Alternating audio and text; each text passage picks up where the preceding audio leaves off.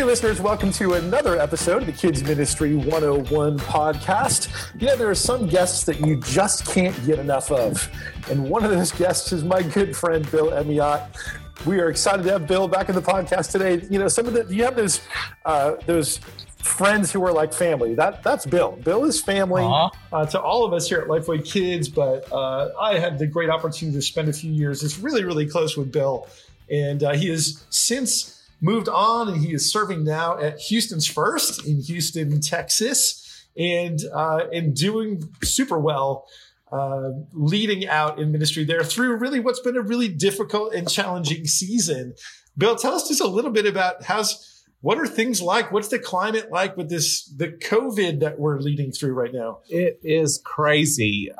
Trying to re-enter a somewhat normal church life in the middle of a pandemic. I didn't learn any of that in seminary or college, or even in the 25 plus years that I served before coming here. It's been nuts. Right now, we're trying to ramp back up with our Bible study hour with kids and making sure that we're doing that with the safety of both our students and our families and our volunteer leaders.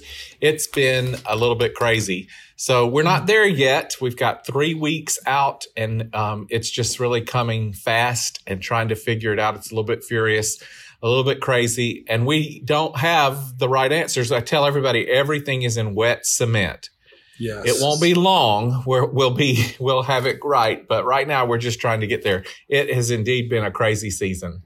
Well, it's definitely been a season of having to figure things out again, right? And it seems it changes week over week over week.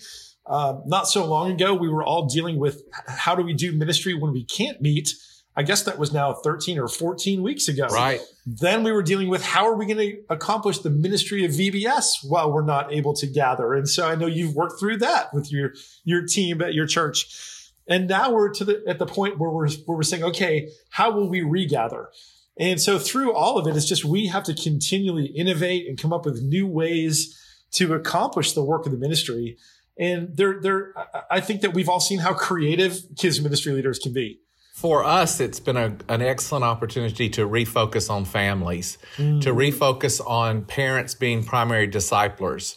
As we've tried to equip and empower parents to do what God's called them to do in the home, by giving them Bible study work curriculums and Bible study lessons and sessions that they can do at home. So that's been really refreshing to be able for us to rethink one of our three primary points of ministry here really is parents are the primary disciplers.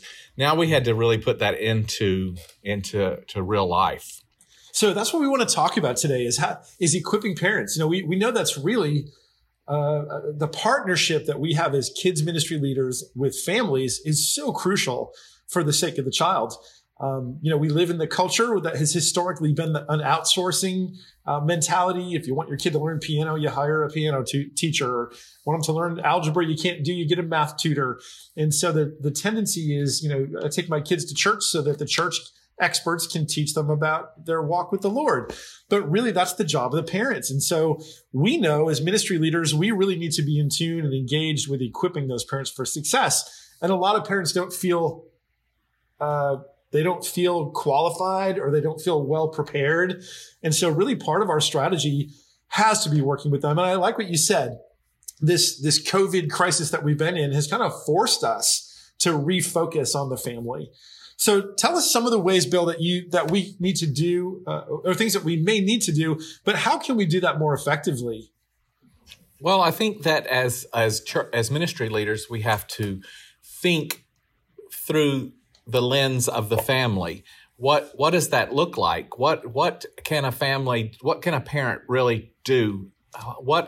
We can put a lot of things out there that are really complicated and really difficult, but that's just they're not going to be able, they don't have the time for that. They don't have the time to pull that out. They don't have the time to do that. So the idea of making it simple, but still making it very valuable is where we've tried to land. We use the Gospel Project here. So on Sunday mornings, we've been doing a family Bible study of Gospel Project. and we give them an introductory activity or an opening activity, a get started activity. We ask them to tell the Bible story in their own words, or we use the video option that's available, and we then give them an activity to do as a family, pray together as a family, and that's it. 4 things, boom, boom, boom, boom, boom. And I think that's important as we've listened to parents say they're overwhelmed. There's too many emails coming in from the church, not to mention the school system and everywhere else. They don't have the time, even though they've got all the time in the world, they don't have the time to put together the things that maybe we thought they should. So we've just tried to make it very simple for them. In terms of one of the things that's come up in our ministry here is parents asking questions about how can they lead their child in a walk toward God or in how to become a Christian. Mm-hmm. Their kids are there asking questions, and parents are going, I don't feel qualified. So we've put some things out for them in that manner too. What does it mean for a child to when is my child ready to become a Christian? How can I know that? And then what are the phases or stages or on that journey? And then what are some tools I can use to talk them through making that decision? Well, and what do you say when they ask you that? I often, I believe that parents are the primary disciplers, and I believe that Christian families, Christian parents particularly, need to begin even at a very early age. From the very beginning, Jesus loves me, God loves you, and it builds on the next phase, the next stage to the point where in the preschool years they hear that Jesus is their friend, that Jesus died on the cross. That goes all the way up to Jesus is my Savior and Lord in the children's years. It's building foundations. It's putting one precept on top of another precept on top of another precept. And I really do believe that there are a lot of kids, they may not be ready to make a decision, but they can hear these precepts and they can even put that up on a shelf. And when it's time to pull it off, they have that knowledge and it all comes together. But parents are going to be the best ones, in my opinion, to know if a child is ready to believe. A lot of people talk about or want to talk about the age of accountability. And I say all the time, it's not in the Bible. There, you can't look it up in the concordance because it's not there. So when can a child believe? When can a child believe? Now, there's some conversations that I've had. Can a child make a decision to follow Christ as Savior and Lord at age 4, or do they have to be age 12? There's not an age. There's not a number there, but I do believe that children need to be able to understand a basic concept of what sin is, and then a basic concept of the gospel. A lot of children can tell you that they know that sin is bad things, but the younger children sometimes say to me, I'll ask them, have you ever sinned? And they'll say, no. So I can tell really quickly that they're not ready. They just don't know. They're not ready to understand that they have sinned, and then that their sin is against God. So they know what sin is. They know that they've sinned, and they know that sin is not just a bad thing that they did to their sister, but it's something that God told them not to do. God commands us not to do. It's sin against God, and that sin separates them from God. Yes, if you don't have that basic understanding of sin and that sin separates you, then you don't know you're lost. So you can't be saved if you don't know you're lost. I think there's got to be in a child or anybody really a basic understanding of sin.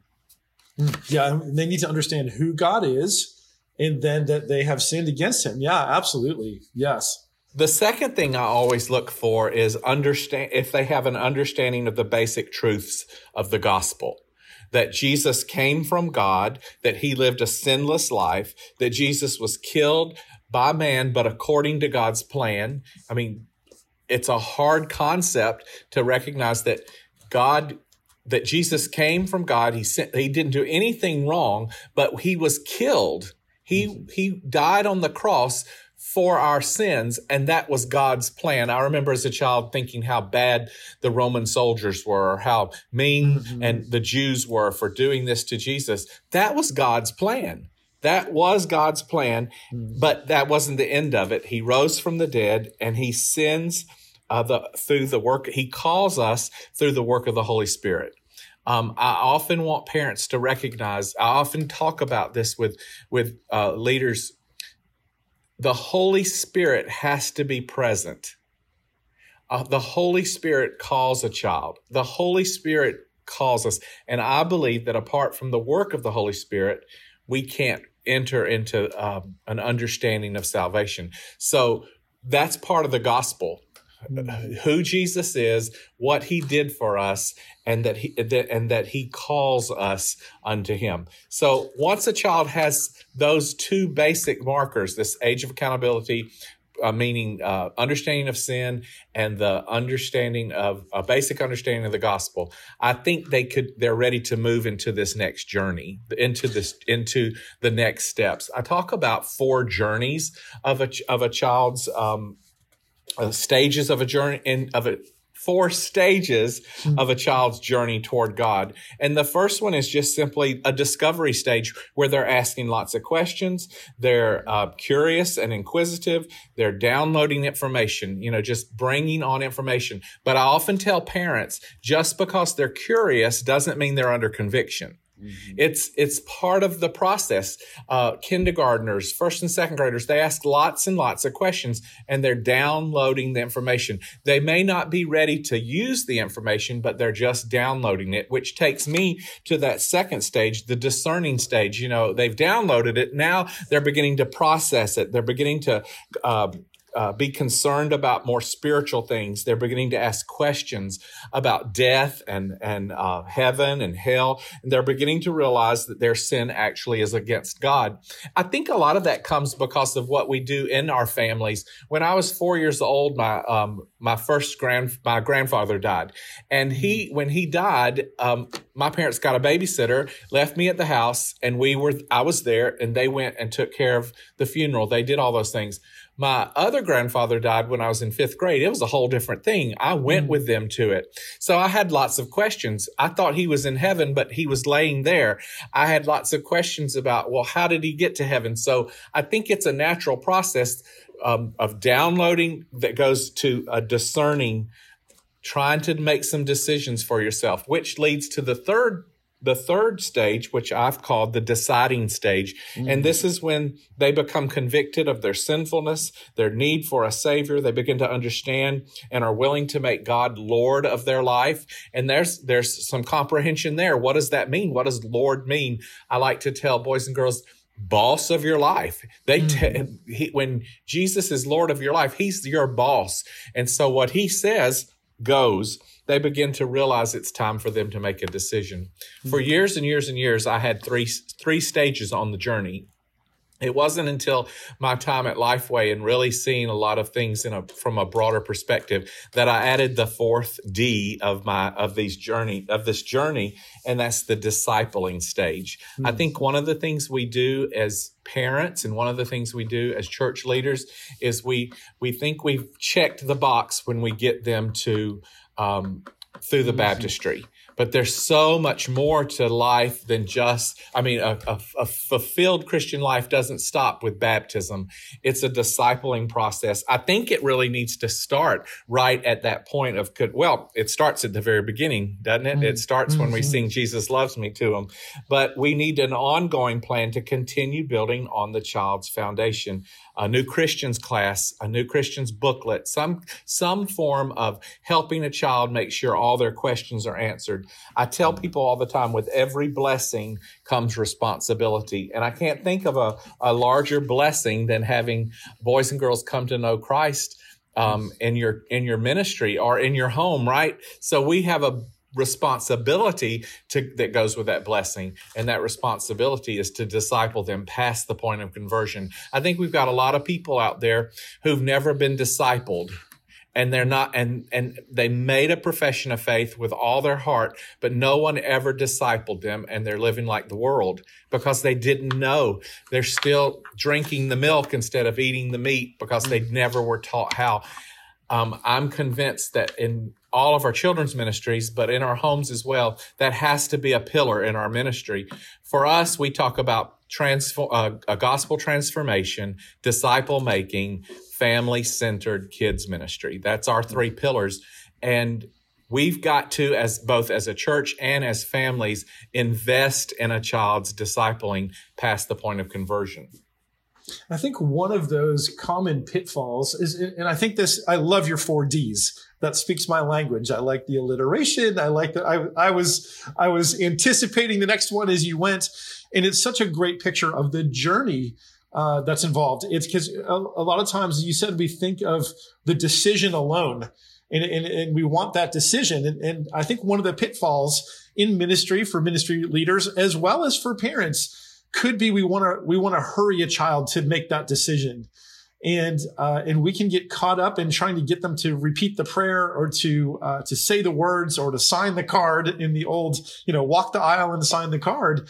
And there's so much more that we need to be thinking about and investing in. And really, patience is a great part of this, right? Having longer conversations and making sure they truly understand rather than just trying to rush them to a prayer. Yeah, I think we never, responsible evangelism with kids never rushes a child. We know that children have short attention spans. The younger they are, the shorter the attention span is. And as you're having a conversation with your child and you notice they're looking out the window or they're fiddling somewhere else, well, then that's a great time to just kind of bring it to a stop and say, we'll revisit this again. We'll have a longer conversation later.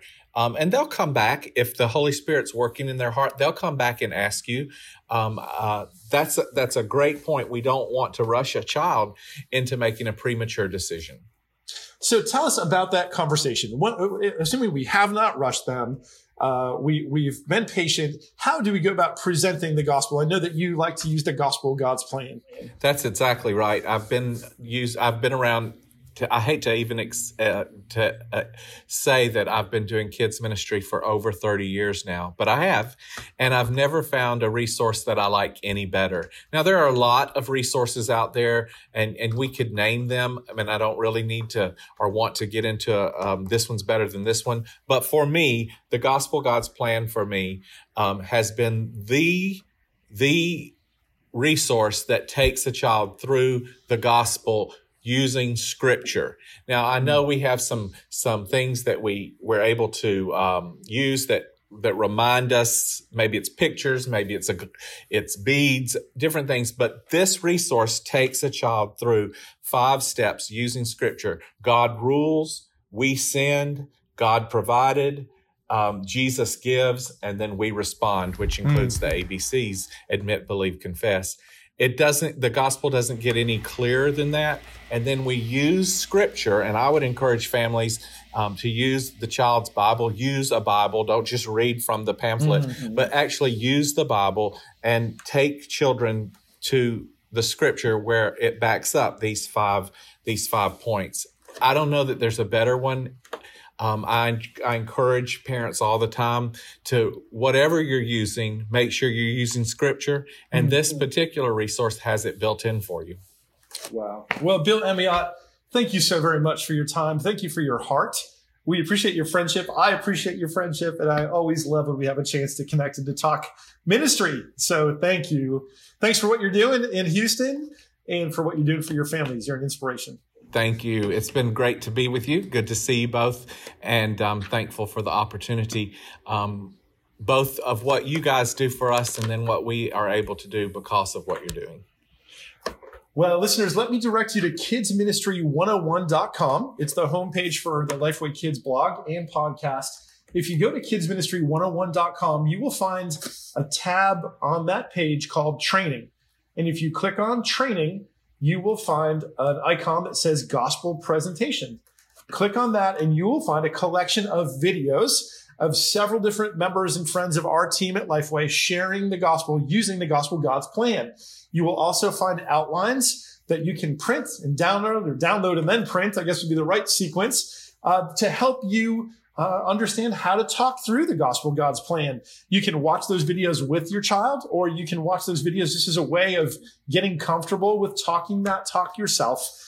So kidsministry101.com, click on training, click on gospel presentations, and you'll find some great resources to use there. Bill Amiot, thank you again, my friend, my brother. Producer Trey, thank you, man. It's good to see you. And listeners, we appreciate you listening. Tune in again next time for another episode of the Kids Ministry 101 podcast.